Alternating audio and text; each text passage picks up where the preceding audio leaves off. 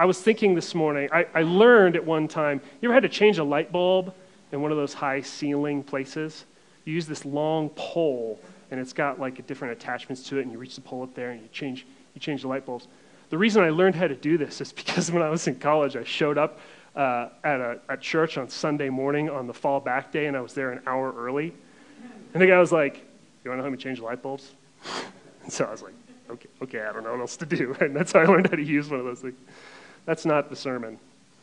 So I apologize. It's only downhill from here. No, if you have a Bible and you want to turn with me, I'm going to read in Mark chapter 6 this morning. And I think it's going to show up right here. And I know I'm just going to begin by reading it. So little context, it's always hard to just like parachute in the middle of a scripture. Jesus has just completed the miracle known as the feeding of the 5,000. And here's what happens next. It's verse 45. It says, immediately he made his disciples get into the boat and go before him to the other side to Bethsaida while he dismissed the crowd. And after he had taken leave of them, he went up on the mountain to pray. And when evening came, the boat was out on the sea, and he was alone on the land. And he saw that they were making headway painfully, for the wind was against them. And about the fourth watch of the night, he came to them, walking on the sea. He meant to pass by them, but when they saw him walking on the sea, they thought it was a ghost and cried out, for they all saw him and were terrified. But immediately he spoke to them and said, "Take heart, it is I, do not be afraid." And he got into the boat with them, and the wind ceased. And they were utterly astounded, for they did not understand about the loaves, but their hearts were hardened. Would you pray with me this morning? Jesus, thank you for your word. Of all the gifts you've given us, your word is one of the most precious. And by it we know you, and we're so thankful to know you that we can't not thank you for your word. So thank you. I pray that you would apply it to us and begin with me, Jesus, for I am a sinner. Forgive me of those many sins this morning, and let me communicate clearly. In your name, I pray. Amen. I don't know how many of you know this about me. Some of you do. My family ran a family business in Colorado. It's a nursery and landscape business for 90 years. My last name is Woodman, and our family business was cleverly named Woodman Brothers Lawn and Landscaping.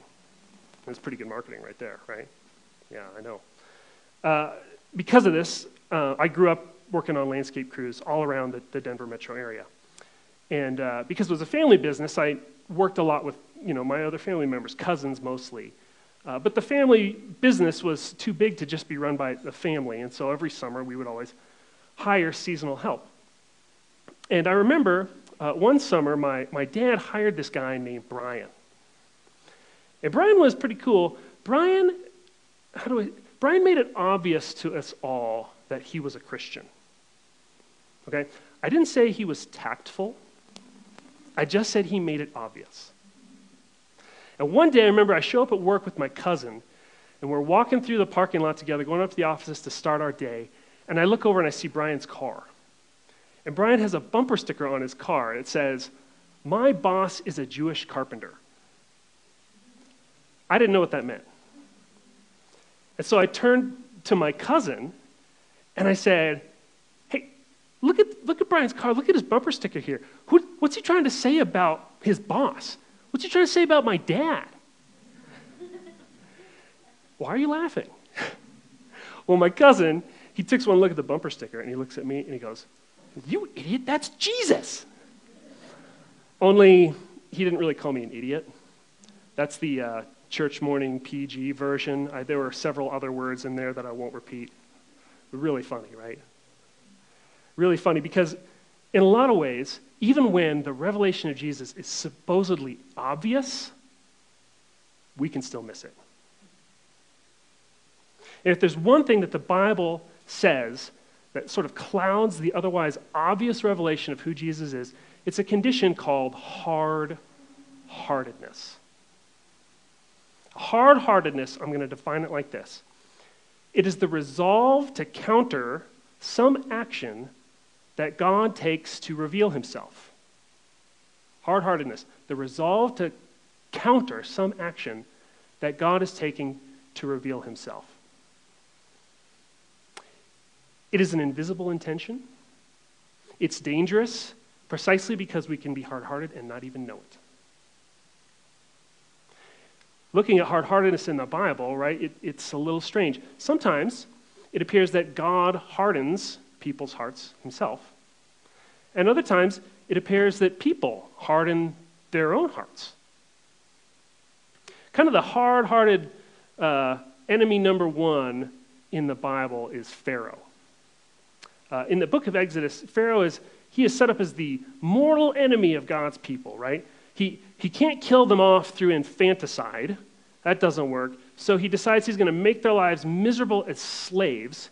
And when they finally get away, he chases them down in the desert with like the ancient equivalent of strike force drones, okay, chariots. That's all they had. They didn't have strike force drones yet. But if he had them, I'm sure he would have used them. Because every time God tries to reveal himself in the book of Exodus, Pharaoh's hard-heartedness works to counter that action. So that all being said, think with me for just a second about the dark irony in the passage that we just read. Who does it say is hard-hearted? Not Jesus' mortal enemies. His own disciples. The hard-heartedness of the disciples keeps them from understanding what Jesus is trying to do in revealing himself. And just like these first disciples, you and I can harden our own hearts today. We got a couple strategies for these. I wrote a few that I am personally an expert at. We act like we're in control of situations to counter Jesus' control over our own lives. Or we choose to focus on our own adverse circumstances in order to counter what Jesus wants us to see. Or how about this? We dismiss whatever is mysterious. We explain it away in order to counter Jesus' own revelation to us. Some of you guys are like, yeah, my friend totally does that. Well, if I'm your friend, then yeah, totally.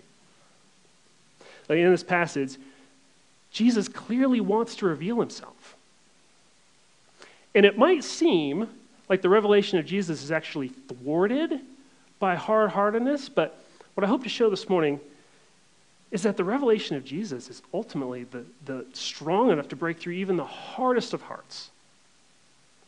I want us to see that Jesus reveals himself particularly in three ways. So, outline, 3 words, here it comes.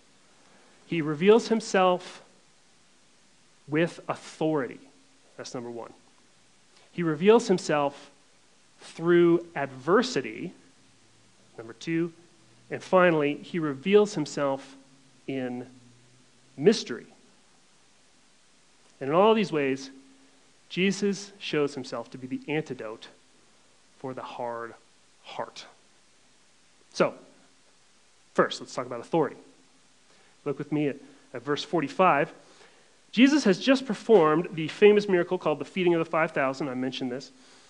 And then it says, Jesus compelled his disciples to get into the boat.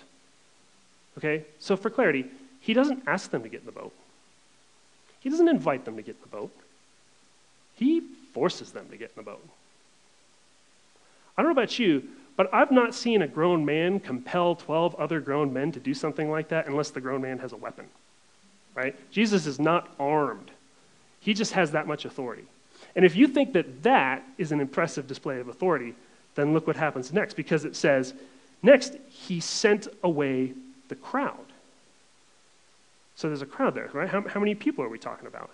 Well, he's just performed the miraculous feeding, and it says there were 5,000 men. That doesn't mean that there were only 5,000 people. That means that they only counted the men, which means, counting women and children, you're talking about upwards of 15,000 people that Jesus just stands up and dismisses by himself. That is an impressive display of authority, right? His authority here it's not derivative, right? There's a lot of things that Jesus doesn't do right now, right? He doesn't get out his wand. He doesn't roll up his sleeves, stand back, right? He doesn't deputize himself with some government hat and say, oh, by the power invested in me, I'm telling you all to leave and execute, evacuate the area. He doesn't do any of that. He doesn't even pray to God the Father and ask for help. He just stands up with his own authority and dismisses 15,000 people, and they do it. That's authority. This morning, if being hard-hearted for you means that you are imagining that you are in control, the good news for you is this, that there are no hard hearts and there are no soft hearts over which Jesus does not have authority. So that is, you and I, we can harden our hearts against God. We can do that. But we cannot ultimately remove our hearts out from under his jurisdiction. We can't do that. Before I came here to Grace and Peace, we had a friend who was in a church small group with us, and she was not a Christian. She had grown up as a missionary kid overseas, and she really wanted her. There's a part of her that really wanted to believe in who Jesus was, but she just couldn't quite get there, right? Anyway, she was invited to go on this Christian retreat kind of weekend thing. She goes on this weekend, and then she comes back, and she's at our small group the next week. And through tears of joy, she's telling us that she has found faith in Jesus. And we're all very curious. We're like, hey, what was it, right? What was it for you that allowed you to just kind of, move from no faith to faith? And she says, well, on this weekend, they gave me these words, and they made me repeat them over and over. And I was like, well, that's not what I expected you to say. But I was really curious. I was like, well, what were the words, right? And she said, I'm not God, and I'm not in control. And simply for her saying those words over and over was enough for faith to break in and set in her heart. Okay, so that's people who are alive today, right? There's other things going on, I recognize in my analogy, right? Like, she was raised in a Christian home. She was taught the Bible from her youth. She was at church and at church small group with us, right? So let's not pretend like those things aren't true. But what about those people out there that have none of those things? There are people alive on planet Earth today. They have no written Bible in their language. They have no church to attend, and they know no Christians. It's not that they have no Christian friends. It's that they know no Christians. They don't know anyone. Okay, do you know who else had no written Bible in their language, no church to attend, and no Christian friends? The disciples. They had none of these things, and yet Jesus still has the authority to reveal himself to them. And if Jesus has the authority to reveal himself to the disciples, even without any of these things, we can rest assured that he can reveal himself to any hard-hearted person or any other person on this planet. He has the authority to do that. So Jesus reveals himself with authority. He also reveals himself through adversity. So look with me at verse 47 here. There we go. It says, later that night, evening came, the boat was out on the sea, and he was alone on the land. And he saw that they were making headway painfully, for the wind was against them. Okay, this literally says that Jesus saw them being tortured by the rowing, for it was a hostile gale. Okay, that is strong language. Remember here, there are several career fishermen that are on this boat, right? It's not like they've never seen a storm from the inside of a boat before, okay? But it's not just the presence of this storm that is so, shocking about this passage. It's the sense that Jesus has somehow set this whole thing up. I mean, look with me, just follow the order of events here, right? So first, Jesus tells the disciples to get in the boat, right? He forces them, he compels them, right? After that, it says, evening came, verse 47. Next, we learn about the storm, right? And we can't say for certain when the storm starts because, it doesn't really say. Maybe it was in the evening. All we know is after they got in the boat, right? But then it says this, in verse 48, it says, about the fourth watch of the night, he came. So the fourth watch of the night, that would have been between 3 and 6 o'clock in the morning. Anyone picking up on what that means? These disciples were out there in the storm for hours, largely in the dark. I'll tell you what, I was on a sailboat once. The last 10 minutes of the sailboat ride, some clouds started coming in, a little light rain was going, I could hear some thunder, and I was like, this is terrifying. Get me off of this thing, right? These guys are on an ancient wooden dinghy out in the middle of nowhere in what the Bible calls a hostile gale in the dark. How do you even find the land in the dark when you're on a boat? It's not like they were scanning the horizon for the lights, right? There was no electricity.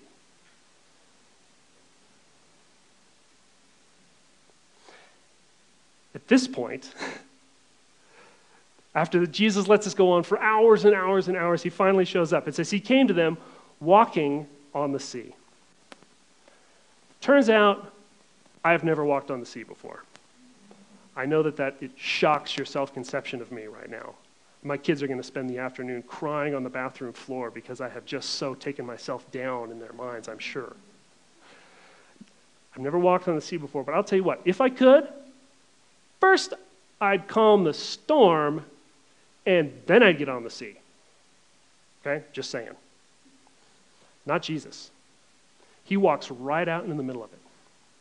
He waits until his disciples are separated from him in a storm, on a boat, in the dark, for hours, and then he shows up and reveals himself. So this morning, if being hard-hearted for you gives you tunnel vision on your circumstances, the good news is this. You do not need to wait for better circumstances in order to encounter Jesus. Jesus is not waiting for your circumstances to get better in order to reveal himself to you. He might allow adverse circumstances in your life. Frankly, he may even create circumstances in your life so that he can reveal himself to you in it. I grew up big game hunting here in Colorado. Anyone else ever done big game hunting? Okay, there's like one person, and my son. That's lovely. I have some explaining to do. Big game hunting rifle season is normally late in the year, mid to late November, okay? It takes place, deer and elk hunting takes place high elevations at that time of year, okay, 8,000 feet and above.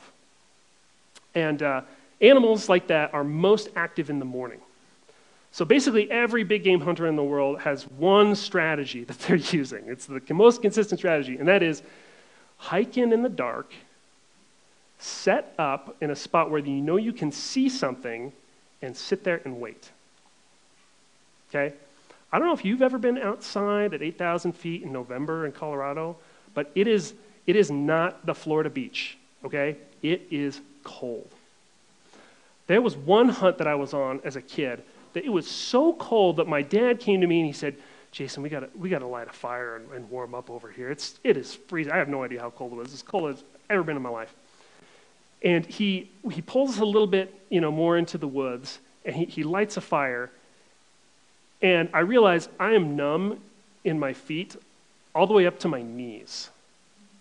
So I tell my dad, I'm like, I can't feel anything below my knees. And he's like, okay, you need to take off your boots because we got to get your feet warmed up, right? So I take off my boots, and I've kind of got my feet like this over the fire, right? But at the same time, I'm hunting. So I don't know what I was thinking, but, I'm still kind of doing this, like trying to look out into the big open field over here where the animals are walking out, doing like this. What was I thinking, right? Like, what am I going to do, turn around and, like, shoot an elk with my feet sticking out, no boots on? And I don't know. But I wasn't paying attention, and my dad goes, Jason, look at your feet. And I turn over and I look, and I had gotten my feet too close to the fire and had literally burnt the tops off of both of my socks.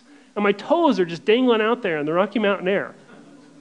And I was so cold that I couldn't even feel it. That's cold. I'll tell you what, every big game hunter knows that if you don't sit still in the cold, you are never going to be successful. That's because the animal that you're looking for is never going to reveal itself unless you are willing to sit there and wait for it. And that means sitting in the cold. That animal could be there the entire time. It could have been sitting 40, 50 yards away from you, even closer, but you are not going to see it unless you sit there and you wait out some adversity. And in the same way, we can't be so focused on our own circumstances, on our own adversities, that we fail to see them as the chance, the very chance for Jesus to reveal himself to us. This is what he does with the disciples. And he can do the exact same thing through the adversity in your life and in my life right now. So Jesus, he reveals himself with authority. He reveals himself through adversity. And finally, he reveals himself in mystery. Okay, I know that a mysterious revelation sounds like a contradiction in terms, so let me do a little explaining again. I think we would all agree something else that's mysterious would be a miracle. Right? It happens, can't explain it. It's a mystery. And there's a ton of miracles happening in this little passage, right? In fact, there's at least 3, right? So you've got the walking on the water. Okay, that's the obvious one. That's 1, right? There's the calming of the storm. He gets in the boat, and the storm dies down. That's 2, right? What else is there? Well, there's this passing reference to the feeding of the 5,000, and they didn't understand about the loaves and that commentary. So we can count that, right? That's 3. I actually think that there's 1 more in here. Or at least there might be, right? Look with me at verse 47 here, back a little bit. It says the boat was out on the sea. We already looked at this, right? And it literally says it was in the middle of the lake. So this is probably the Sea of Galilee. Sea of Galilee is about 13 miles across. So the boat at this point that Jesus sees it is, 6 miles away? 6 miles away in the middle of the boat, while Jesus is on the land, right? How exactly is it that Jesus was able to see a boat 6 miles away in the middle of a hostile gale? Okay, it's at least possible, right? It's at least possible that this is miracle number 1 in a series of 4 in this passage. So we're talking about a ton of miraculous stuff packed into just a couple of words here, okay? But on top of all of that, when Jesus finally reaches the disciples, it says this in verse 48, he meant to pass by them. Okay, this is not like Jesus out like on his sea-top speed walk, like, hey guys, what you up to? Cool, see you on the next lap. Okay, that is not what is happening right here, okay? There's another sense in which the author wants us to see that pass by has particular meaning. In Exodus, this is the book where Moses is, commissioned to go rescue his people from hard-hearted Pharaoh. He talks to God at one point and he says, show me your glory. And God says, I will make all of my goodness pass before you. And you will proclaim before me, you will proclaim before you my name, the Lord. And I will be gracious to whom I will be gracious, and I will show mercy on whom I will show mercy. Now that's probably the sense that pass by carries here. And supporting this is what Jesus says next in verse 50. He says this, take heart, it is I, do not be afraid. If you've heard me before, you know I'm big on this phrase, do not be afraid. It's one of the most repeated commands in the Bible. And that means one of the best questions that you and I can ask ourselves is, what are we so afraid of? Okay, but take that, put it on a shelf for a second. I actually want to look at the words before this. Before this, he says, it is I. Okay? In Greek, 2 words. Ego, eimi. That's all it says. 2 words. I am. These are the same 2 words also found in the book of Exodus, where God is revealing himself to Moses at the burning bush. And Moses says, look, if I go and rescue your people, God, and they come, and I say that the God of your fathers has sent me to you, and they say to me, what is this God's name? What shall I say to them? And the 2 words in the Bible that the disciples would have used are ego, eimi. I am. Same exact words. So the disciples here, right, they're witnesses to like 4 miracles, something like that. Plus they get all of these clear allusions to Old Testament, all of which are designed to show them who Jesus really is. I got to tell you, people in the Bible received far less than this and fell down on their feet and worshiped. But the disciples were utterly astounded. They did not understand, and their hearts were hardened. You've probably seen something before called a Reuben vase. Anybody know what a Reuben vase is? Oh, man. No, I'm just kidding. You've seen this before, you just don't know it by that name, okay? You see the picture that in the middle, it looks kind of like an hourglass shape. But if you look at it, you can also see 2 faces that are staring at each other. Okay, I'm getting head nods. Whew, thank goodness, right? It's called a Reuben vase. That's what that's called, right? You can't force somebody else to see the faces in a Reuben vase. Can't do it. But you can be sure that the artist who draws a Reuben vase intends you to see it. In the same way, right? Jesus doesn't force his disciples in this moment to go, oh, I get it. He's the great I am. He's the God of the universe. He's the God of Moses. He's the redeemer of his people. That's who Jesus is. He doesn't force them to see that. But he certainly intends them to see it. There's inescapable mystery in the revelation of God. You just can't get around it, right? In theology, sometimes people call this God's incomprehensibility. But it is still God's intent that we see him through his own revelation. And it is the point of this story in Mark that if we fail to see Jesus as God, the problem is with us and not with how Jesus chooses to reveal himself. So this morning, if hard-heartedness for you looks like dismissing everything that's mysterious out of hand, explaining it away, saying that doesn't fit, that doesn't compute, that must not be, there's good news, and it's this.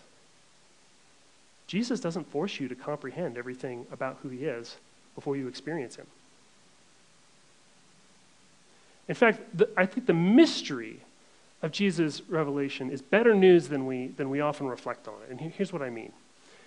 If Jesus really needed us to understand everything about who he is before we believe in him, I mean, our heads would explode far before we ever got to faith, right? But even a child can have sincere faith in Jesus, right? Even the mentally ill, even the developmentally disabled can have sincere faith. I knew another Christian in my high school. His name was Nick. Nick was a year ahead of me. Nick was on the track team, and I liked Nick because Nick was always really nice to me. And at this season of my life, I wasn't a Christian, and I didn't know any other Christians that were nice to me. Nick made an impression on me. Nick was in a near-fatal car accident while I was in high school. Left him in a wheelchair. The event so damaged his brain that he was left almost without the ability to speak. And yet, anyone that was close to Nick could clearly see that he had maintained a sincere faith in Jesus even after the accident. The absence of faith has much more to do with the way we harden our own hearts than it does with our mental abilities. And the presence of faith is always dependent on some degree of mystery. If we give that up, we're forced to diminish God in ways that we just don't want to go there. Augustine said it like this. He said, if you comprehend, it is not God that you comprehend. If hard-heartedness is really the resolve to counter some action that God takes to reveal himself, then claiming to comprehend God is the most hard-hearted thing that you can say. Because if you say that, there's nothing else that God can do to reveal himself. Only a hard-hearted person says, there's nothing that I would accept that God could do that would allow me to see him or see him better. Well, just as Jesus is revealed in the mystery to his disciples, so he also will, and frankly, he must reveal himself in mystery to us. But that mystery is the very thing that we actually need to see him, to understand him, to receive him at all. Okay, so in closing, I'll say the revelation of Jesus is the real antidote to the hard heart. So let's stop pretending like we're in control, because we're not. And Jesus has authority over our hearts, whether we pretend like it or not. And let's look past the adversity in our own lives. Let's not be so focused on the adversities that we fail to see them as opportunities or fail to see Jesus in them, in those opportunities. And let's embrace the mystery of faith, because there's nothing else. And with that, let's pray. Jesus, you are good to your people. You are good to us. You come to us when we don't even ask you to, when we don't even know that we need you, when we have nothing to confirm what's true, and you make it so clear that you are here, you are with us, and you intend to save. I pray, Lord, that you would be present to us and that you would break this hard heart of mine, soften it, allow it to know you better. Do that for us. In your name we pray. Amen.